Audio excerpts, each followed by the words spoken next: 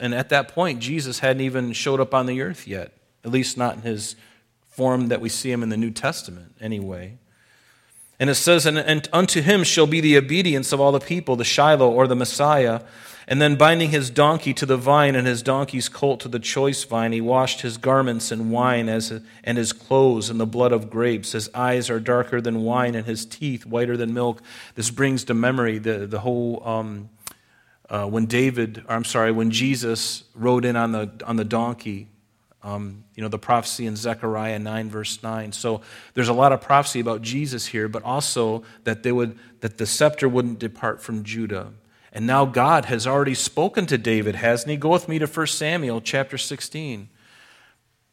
These are anchor points for David because he's in a place right now that we're going to read here in a few minutes, and it won't take a great deal of time to go through it. But he's in a place where, from his perspective, he's not sure what's ahead, but he ought to have these anchors. And they're significant anchors. The Genesis 49 verse 10 is a good one. But notice what happened when he was a young boy, when he was in his teens. It says in 1 Samuel 16, beginning in verse 11, that Samuel comes to Jesse's house, to his 8 sons. And Samuel said to Jesse, are all your young men here? And he said, there remains yet the youngest, and there he is, keeping the sheep. And Samuel said to Jesse, well, send and bring him, for we will not sit down till he comes here. So he sent and brought him in. Now he was ruddy with bright eyes and good looking. And the Lord said, arise, anoint him, for this is the one. Notice who is speaking. God is saying to Samuel, arise, this is the one.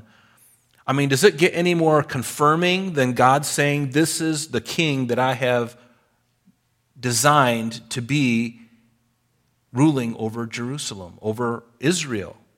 Do you see that? It's very clear there, right? So this is him, anoint him, for this is the one. And then Samuel took the horn of oil, anointed him in the midst of his brothers. And notice the Spirit of the Lord came upon David from that day forward. And so Samuel arose and went to Ramah. Now go with me down to the verse 14 in that same chapter.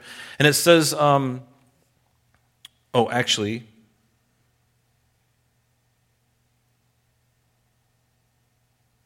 think I messed up.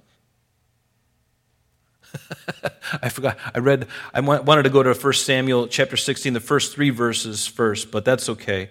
If you look at the first 3 verses, it's just basically affirming that God is going to choose David, and we looked at verses 11 through 13. Now, go with me, if you would, now, to chapter 23 of 1 Samuel. And again, is that a spiritual anchor for David? God having said that to him? I think it is. And the reason I bring this up is because he doesn't know what's going to happen next.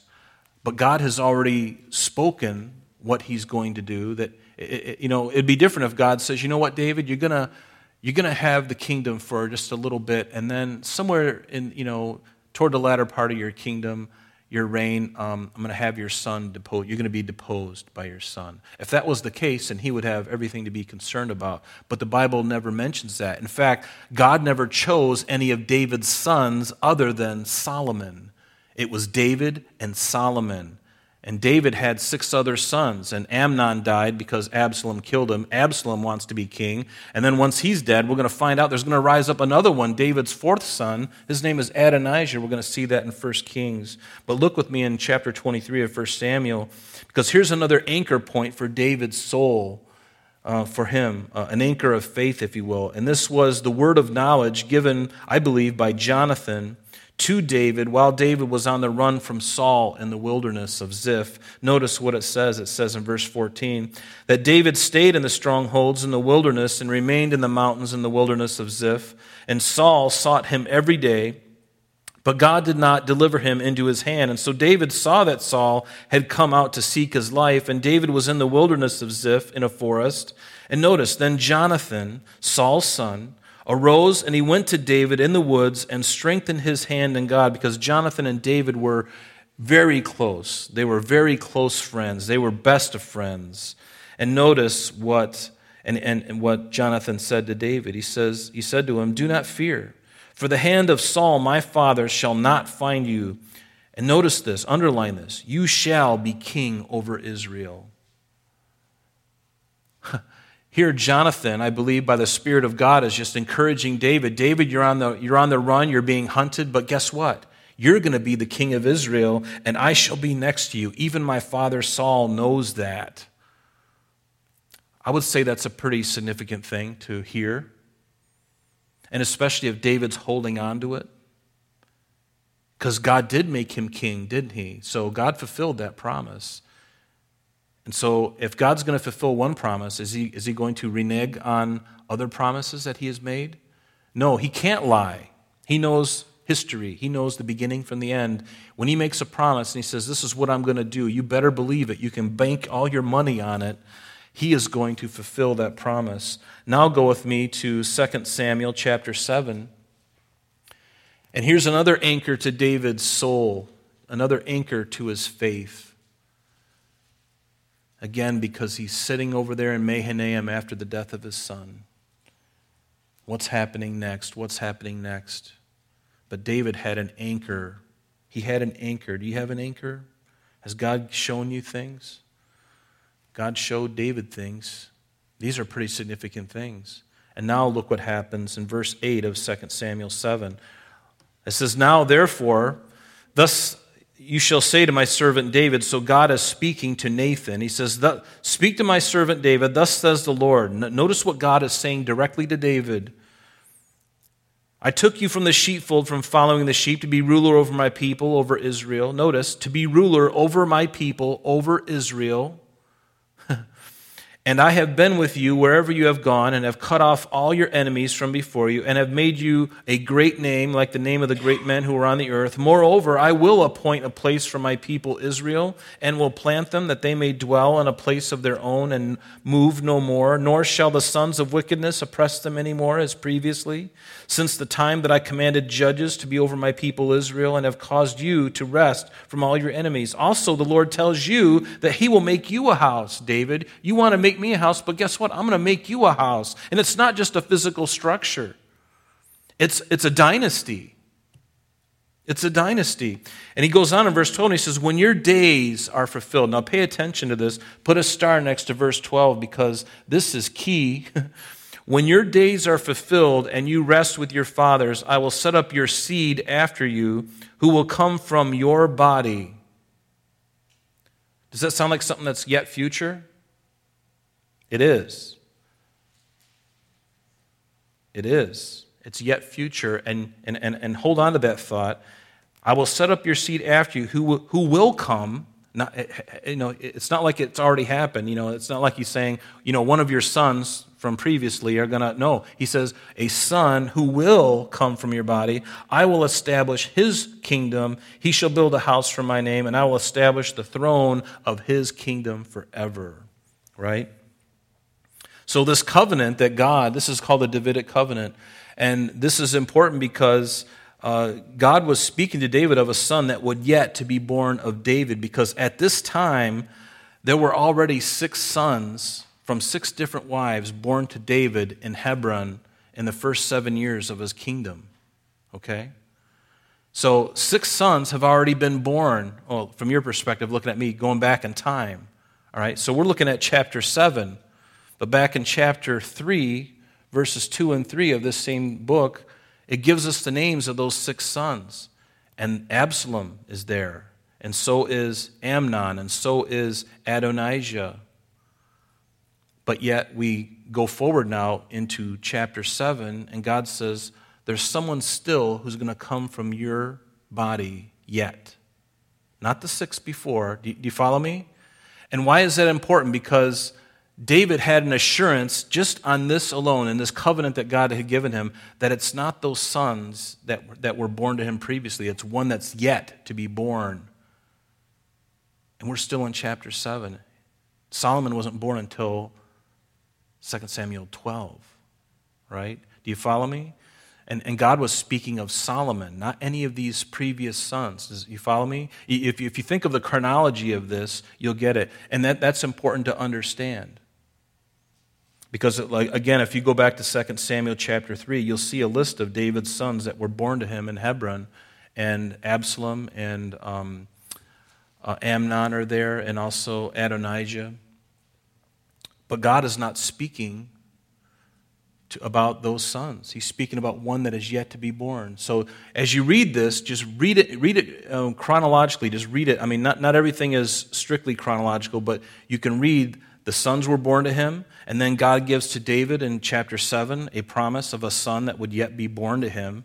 So he knows that it's not those 6 sons, it's someone yet. And then lo and behold, God gives him Solomon in 2 Samuel chapter 12. Follow me? And so Solomon, so Solomon is the one, not any of those guys. And God is confirming it because God just allowed Absalom to die. So obviously it's not any of them. There's someone yet. And if that's still the case, then that means I got to be back in Jerusalem. I got to have a son. So God is not done with David. Do you follow me? That's what my point in this whole thing is, to think of where he's at. He's not done with him. And yet, he's got some major political battles to overcome because he's sitting on the other side of the Jordan River wondering if his own people, his own tribe is going to accept him because they all turned against him and they followed his son. Do you follow me? And so think of this. Put yourself in David's place, and he doesn't know who his friends are and who his foes are. He has no idea who's friend or foe. And think of the uncertainty of that.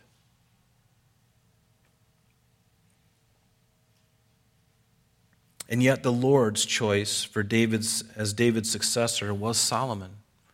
The Lord loves Solomon. It tells us in chapter 12, after he was born, it says in verse 24, that David comforted Bathsheba, his wife, and went in to her and to lay with her, and she bore a son, and he called his name Solomon. And now the Lord loved him, and he sent a word by the hand of Nathan, the prophet, so he called his name Jedediah, which means beloved of the Lord.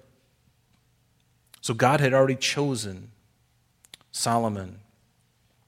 And so now David, I believe, has every assurance that, you know what, I'm over here and I'm feeling horrible. I don't know who in Judah still is with me. I don't know if any of Israel's with me, but I do know one thing. I've got these anchors to hold on to. And that's why it's important when God speaks something to you, your circumstances may not appeal to these kinds of things, but you've got to hold on to those anchors because sometimes these things can come to pass in a short period of time, or it may be years down the road before God brings it to fruition because he can make things change on a dime just like that. I've seen it in my own life. He's done that. And so if God speaks to you, if he's given you a promise, you hang on to that promise. Those are anchors. You've got to hold on to them because the wind is going to blow and it's going to blow you off course if you're not careful. But hang on to the things that you know for sure. And you know this for sure. Everything in here you can rest in. And when he's given those promises, and I just read a few of them earlier, hang on to them. Hang on to them. Those are anchors. All the promises of God that he's made. So many. Hang on to them. And David, I think, was thinking to himself, you know what? If God is who he is and he's spoken these things to me, I know he's got a plan for me. So let's look at let's go back to verse 1 here.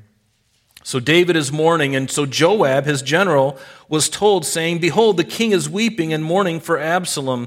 And so the victory that day was turned into mourning for all the people. For the people heard it said that day that the king is grieved for his son. And the people stole back into the city, meaning Mahanaim, that's the city we're talking about, that day, and as people who are ashamed steal away when they flee in battle.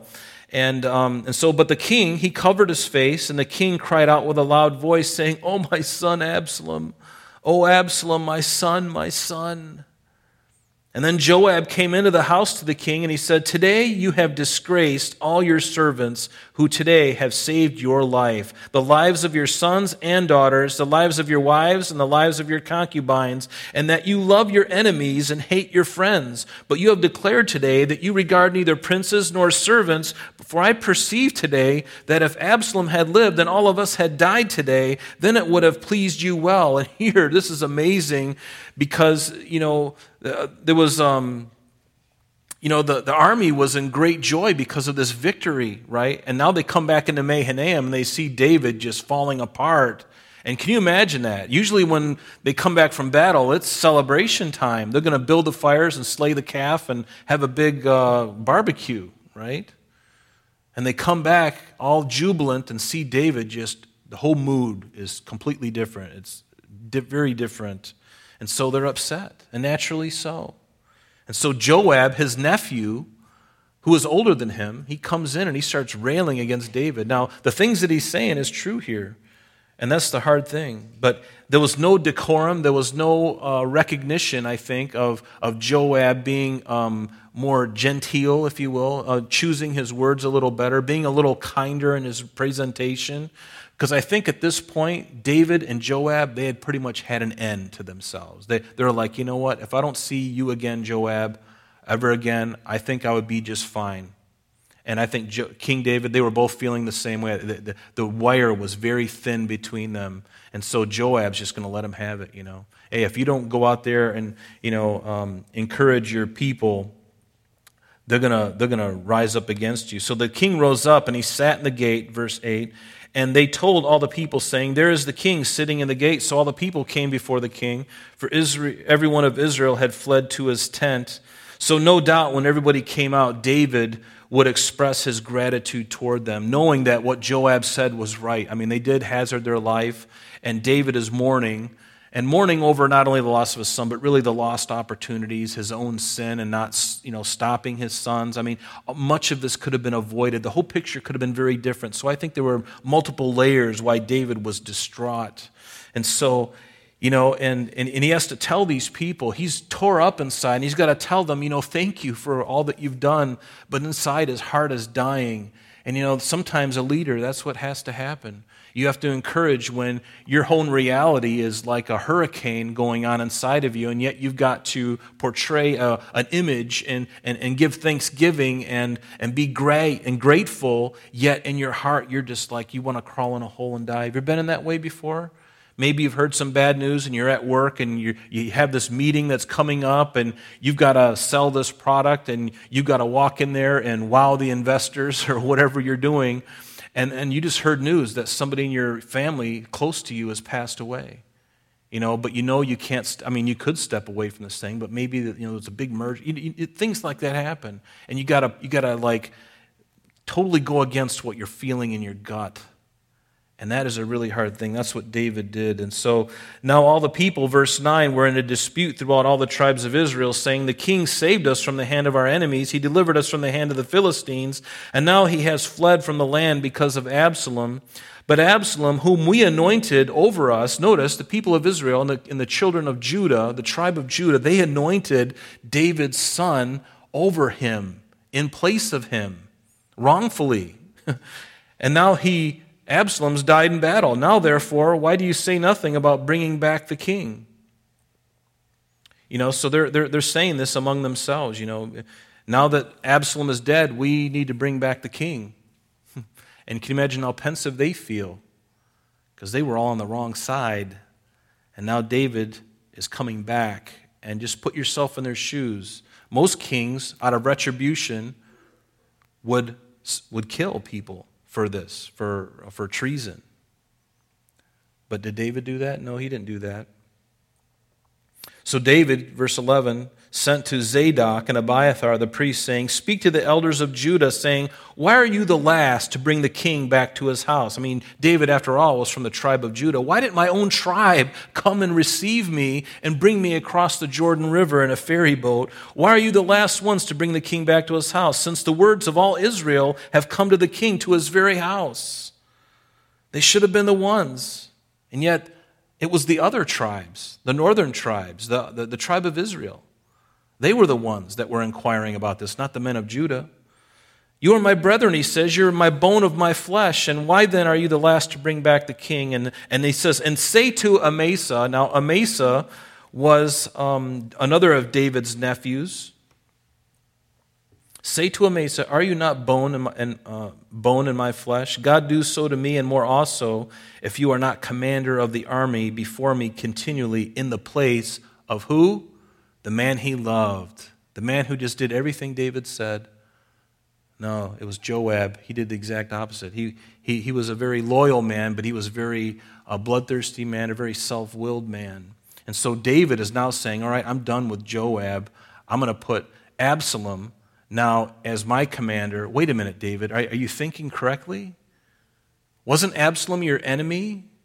And Amasa was his commander, and now you're going to make him your commander? I can understand you getting rid of Joab. That makes a lot of sense to me, but why are you taking the one who had been confederate against you, had been against you? Why are you taking it? It doesn't make a lot of sense.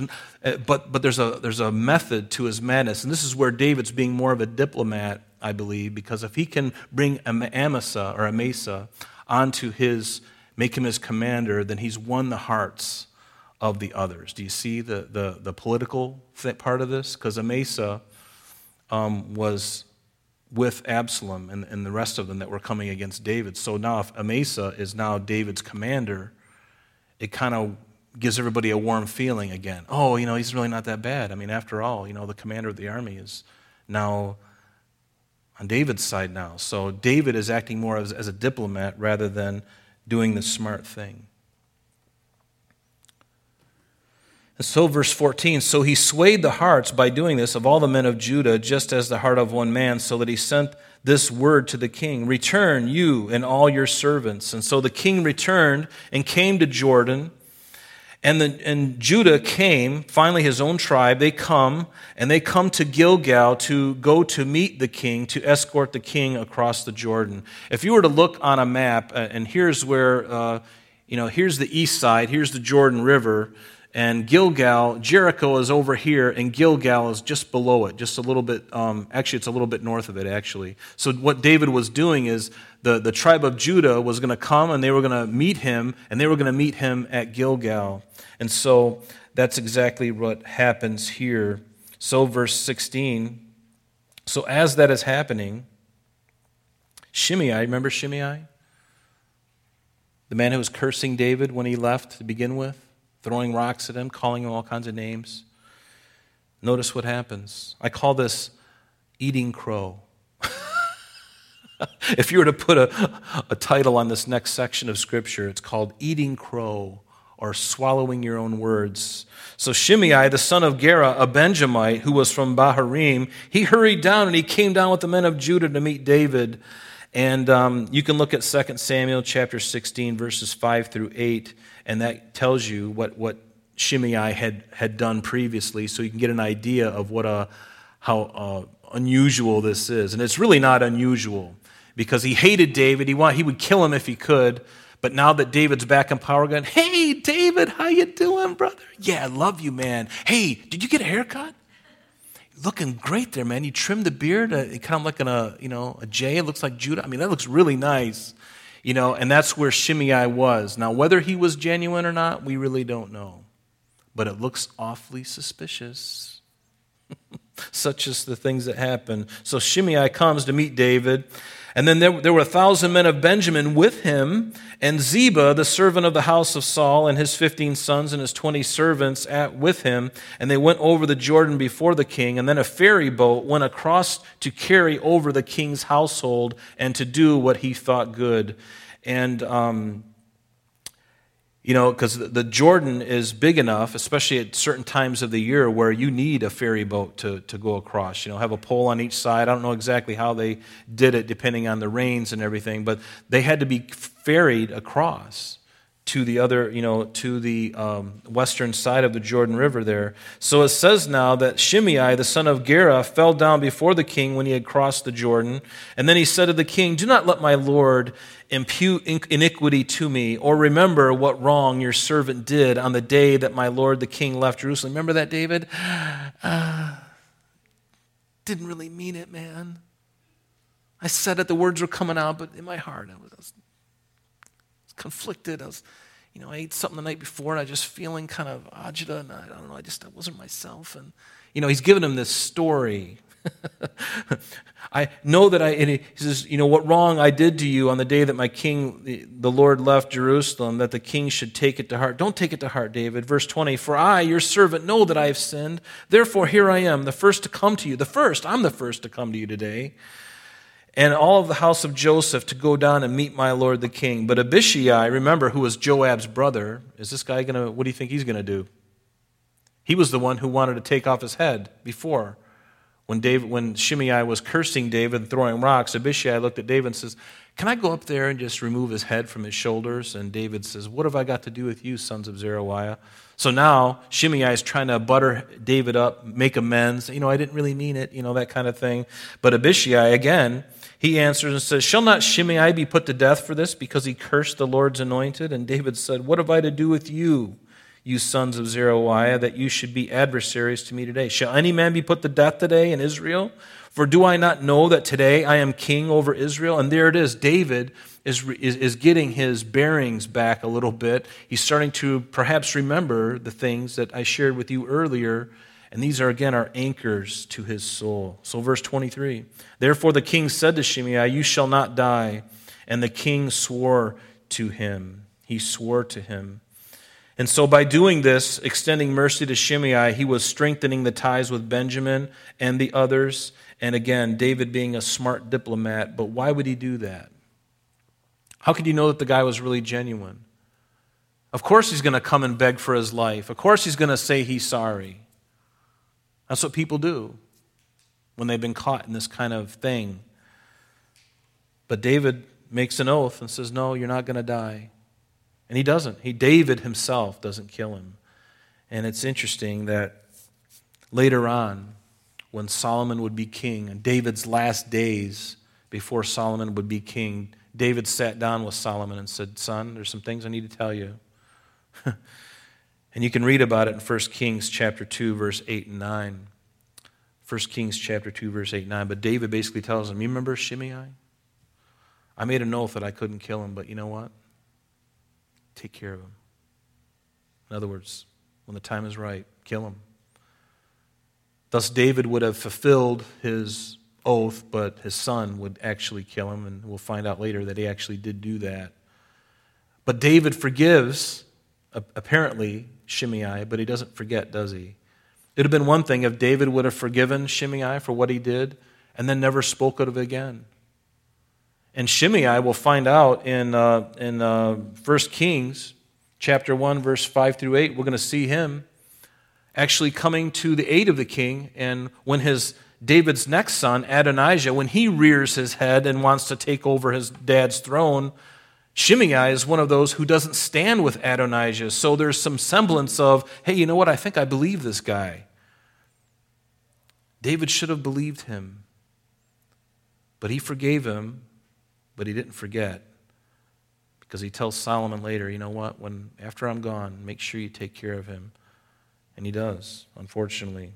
So look at verse 24. "Now Mephibosheth, the son of Saul," remember Mephibosheth was the son of Jonathan. Remember David and Jonathan were close friends, and Jonathan and David made a pact with one another, an oath with one another on a couple of occasions.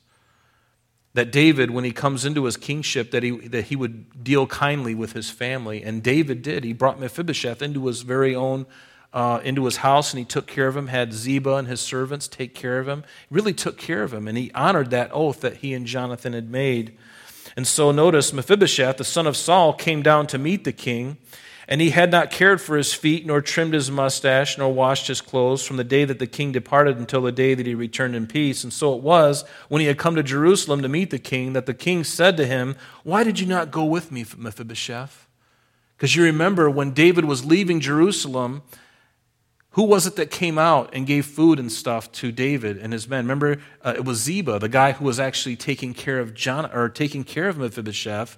He comes out and brings several donkeys, and he has stuff laden, raisins and figs and all kinds of stuff for the journey that David and his people are about to make. But Jonathan didn't come out, Mephibosheth didn't come out with him at that time. But remember, he was lame. He needed somebody to help him. He can't just get on a horse by himself. He would need help. And so David has a very good question. "Mephibosheth, when I left, why didn't you come with me?" And he answered, he says, "My lord, O king, my servant deceived me. For your servant said, I will saddle a donkey for myself that I may ride on it and go to the king, because your servant is lame. And he has slandered your servant to my lord the king. But my lord the king is alive, or is like the angel of God. Therefore do what is good in your eyes." So now Mephibosheth is just telling him the story, and there's no reason to not believe him. And if you read back and you see what David did, basically giving all the land of Mephibosheth's, he gave it all to Ziba. In haste and anger and believing maybe what Ziba was telling him. So there's a lot of intrigue here, and it's not unlike real life, is it? If you have a family, you know this intrigue very well. You see it at your dinner table every night. Many people do in their lives. So,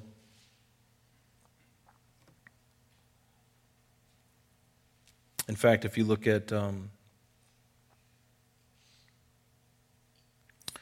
Samuel 16, verses 3 and 4, that's when David gives everything to Ziba because he believes what Ziba's telling him concerning Mephibosheth. So now Mephibosheth is coming to the king now after he is crossed over on his way back to Jerusalem. So verse 28, he says, "For all my father's house were but dead men before my lord the king, yet you saved your servant among those who eat at your table. Therefore, what right do I have to still cry out any more to the king?" And King David said, "Why do you speak any more of your matters? I have said, you and Ziba divide the land."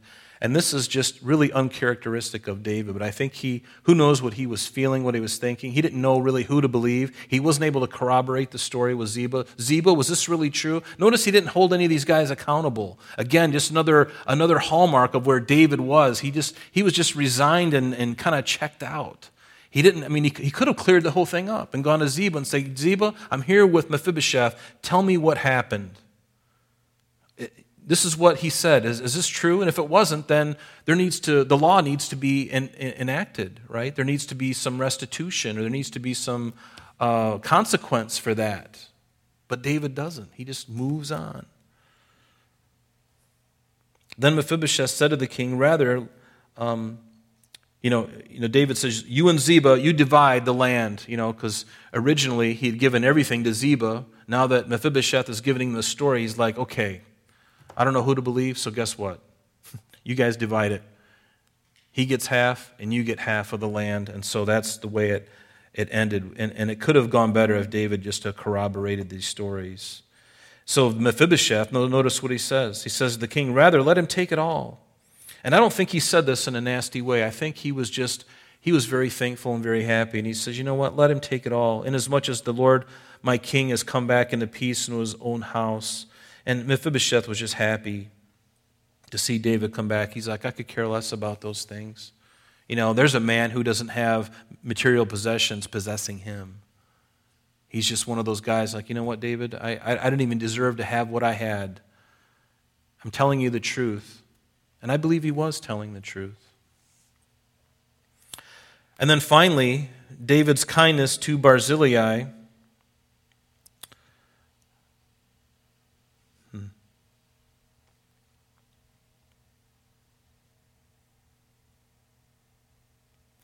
And Barzillai the Gileadite came down from Rogelim and went across the Jordan with the king to escort him across the Jordan. Now Barzillai was a very aged man, 80 years old, and he had provided the king with supplies while he stayed at Mahanaim. So it's a very generous, very elderly man, for he was a very rich man, it says. Verse 33, "And the king said to Barzillai, 'Come across with me, and I'll provide for you while you stay with me in Jerusalem.' But Barzillai said to the king, 'How long have I have to live, that I should go up with my king to Jerusalem? I am today 80 years old. Can I discern between the good and the bad? Can your servant taste what I eat or what I drink? Can I hear any longer the voice of singing men and singing women? Why then should your servant be a further burden to my lord the king? Your servant will go a little way across the Jordan with the king, and why should the king repay me with such a reward?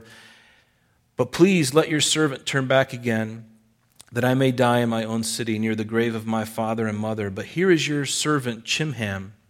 Now this Chimham was probably the son of Barzillai. Excuse me. "Let him cross over with the Lord my king, and do for him what seems good." And the king answered, "Chimham shall cross over with me, and I will do for him what seems good to you. Now, whatever you request of me, I will do for you." And then all the people went over the Jordan, and when the king had crossed over, the king kissed Barzillai and blessed him, and he returned to his own place. And again, just a really wonderful man, just willing to give, and he didn't expect anything in return. Just a really fascinating character this gentleman was. Excuse me. Now the king went on to Gilgal, and we'll finish this up and we'll take communion. I'm taking you a little longer than what I would have liked tonight. Verse 40, now the king went on to Gilgal, and Chimham, which was Barzillai's son, we believe, went on with him. And all the people of Judah escorted the king, and also half the people of Israel.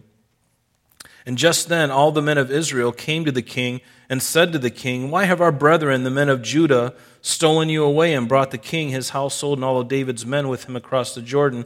And so all the men of Judah answered the men of Israel, because the king is a close relative of ours, why then are you angry over this matter? Have we ever eaten at the king's expense, or has he given us any gift?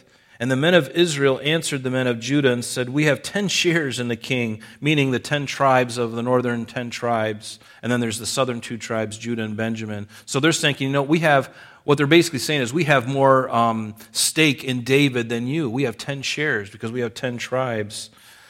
And the reason of the battle between the two of these, their anger between one another is, the people of Israel were the ones who originally wanted David to come back, and his own tribe didn't. But now that the tribe of Judah did, and they didn't tell the others about it, they started to get angry.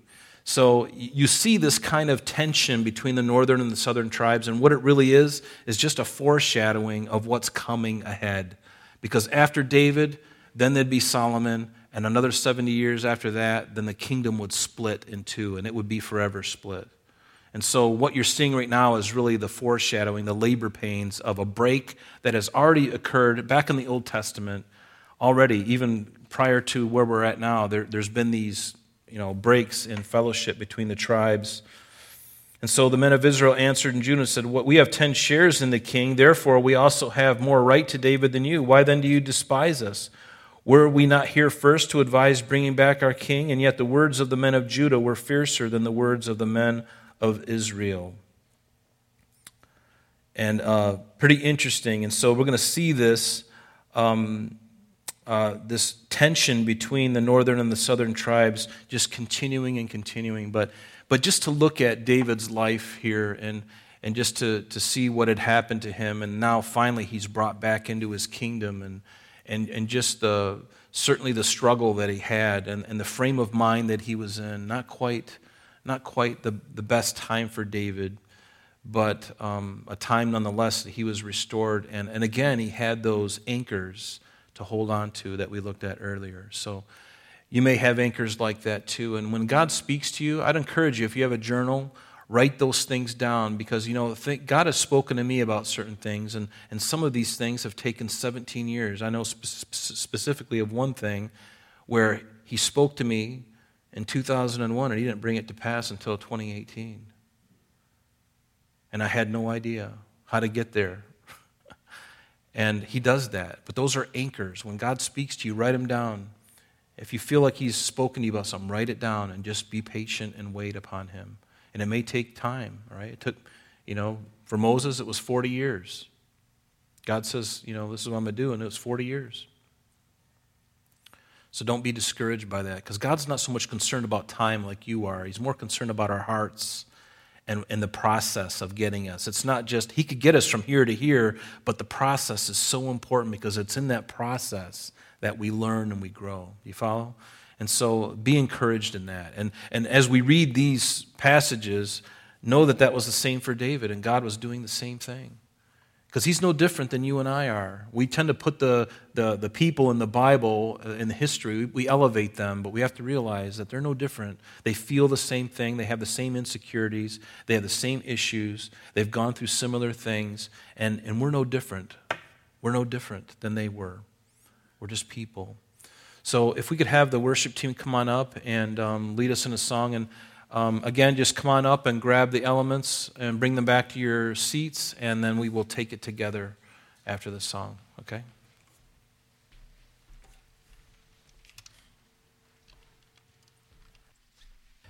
When we take communion, if you think of it, it's more than just, when we get together, we can gather together, whether as a group or as people together, and we can commune together. We can kind of come around the same ideas and the same heart and everything.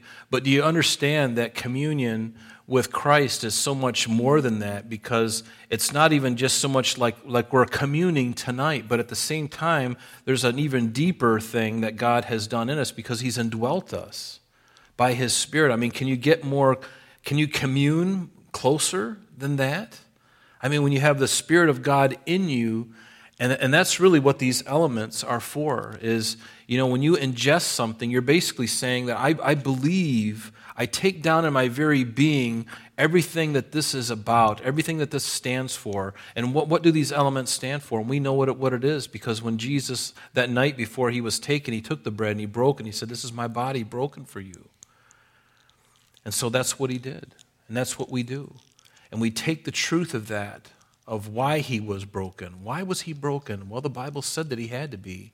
Isaiah 53 and Psalm 22 and other scriptures said that he had to be broken for us. His body was broken and beaten for us. And more than just the beatings, the Bible says that his soul became an atonement for us. He became sin for us. He was the sin bearer. That's something that no one else in history has ever been able to do. Many people have been crucified, but only Christ was crucified and took the punishment of all of mankind for all time on himself at one moment of time. And so that when we take the bread, that's what we are saying. We are saying we believe that, Lord, you did that, and why you had to do it. Why did you have to do it? And that you did it. We honor you when we take that. We take that truth and you put it down in the center of you by ingesting it. So let's do that. And then that same night, of course, he passed around the chalice, with the wine in it. He passed it around. He said, "This is the blood of the new covenant. This is the blood of the New Testament, really." And yet Jesus hadn't died yet, had he? He was already in his mind thinking, "I know exactly what's ahead of me. This has been, for this reason I have come to the earth." And he says, "Take it and drink all of it." And he goes, "Do this as often as you will in remembrance of me." And we believe that what he did on the cross, the blood that was shed, the prophecies that have been spoken of, we believe that. And we believe in him and his life. And when we take this into ourselves, we are basically attesting to that truth. And can there be any more closer communion than that? There can't be, because he's in the very center of you. And so let's do that, and let's give him thanks.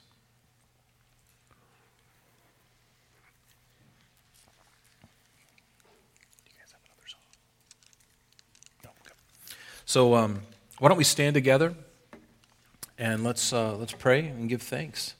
And think of that when you go home tonight. Think about what we just did, and maybe read over in the end of Matthew or Mark or Luke and those different chapters that speak of that, and just remember what that means.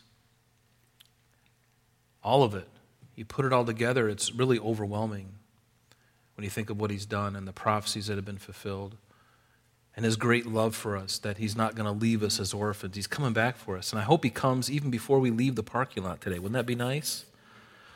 I don't know about you, but I'm pretty much done with this world. I don't. There's nothing here that's going like, there's no carrot that's holding out to me. Go, "Oh, but wait, Lord, don't come back yet. I want to do this one thing." Or, no, I'm ready. I'm ready. At least I think I am. I'm probably, anyway. Let's pray. Father, we just thank you again for just this opportunity to take communion together, Lord, knowing what it means, and Lord, taking it right down to the very center of us, Lord, the very sustenance of it, Lord, is the truth of everything that you did. And so, Lord, we thank you for that. We pray that you bless us tonight, Lord, as we go from this place, and just have your way with us. Bless our day tomorrow. Keep us safe, Lord, and keep us healthy, Father, from all the stuff that's going around, even the colds and the flus and certainly the corona. Lord, we pray for your help and for your shielding of all these things, Lord. Give us wisdom and grace. In Jesus' name we pray. Amen.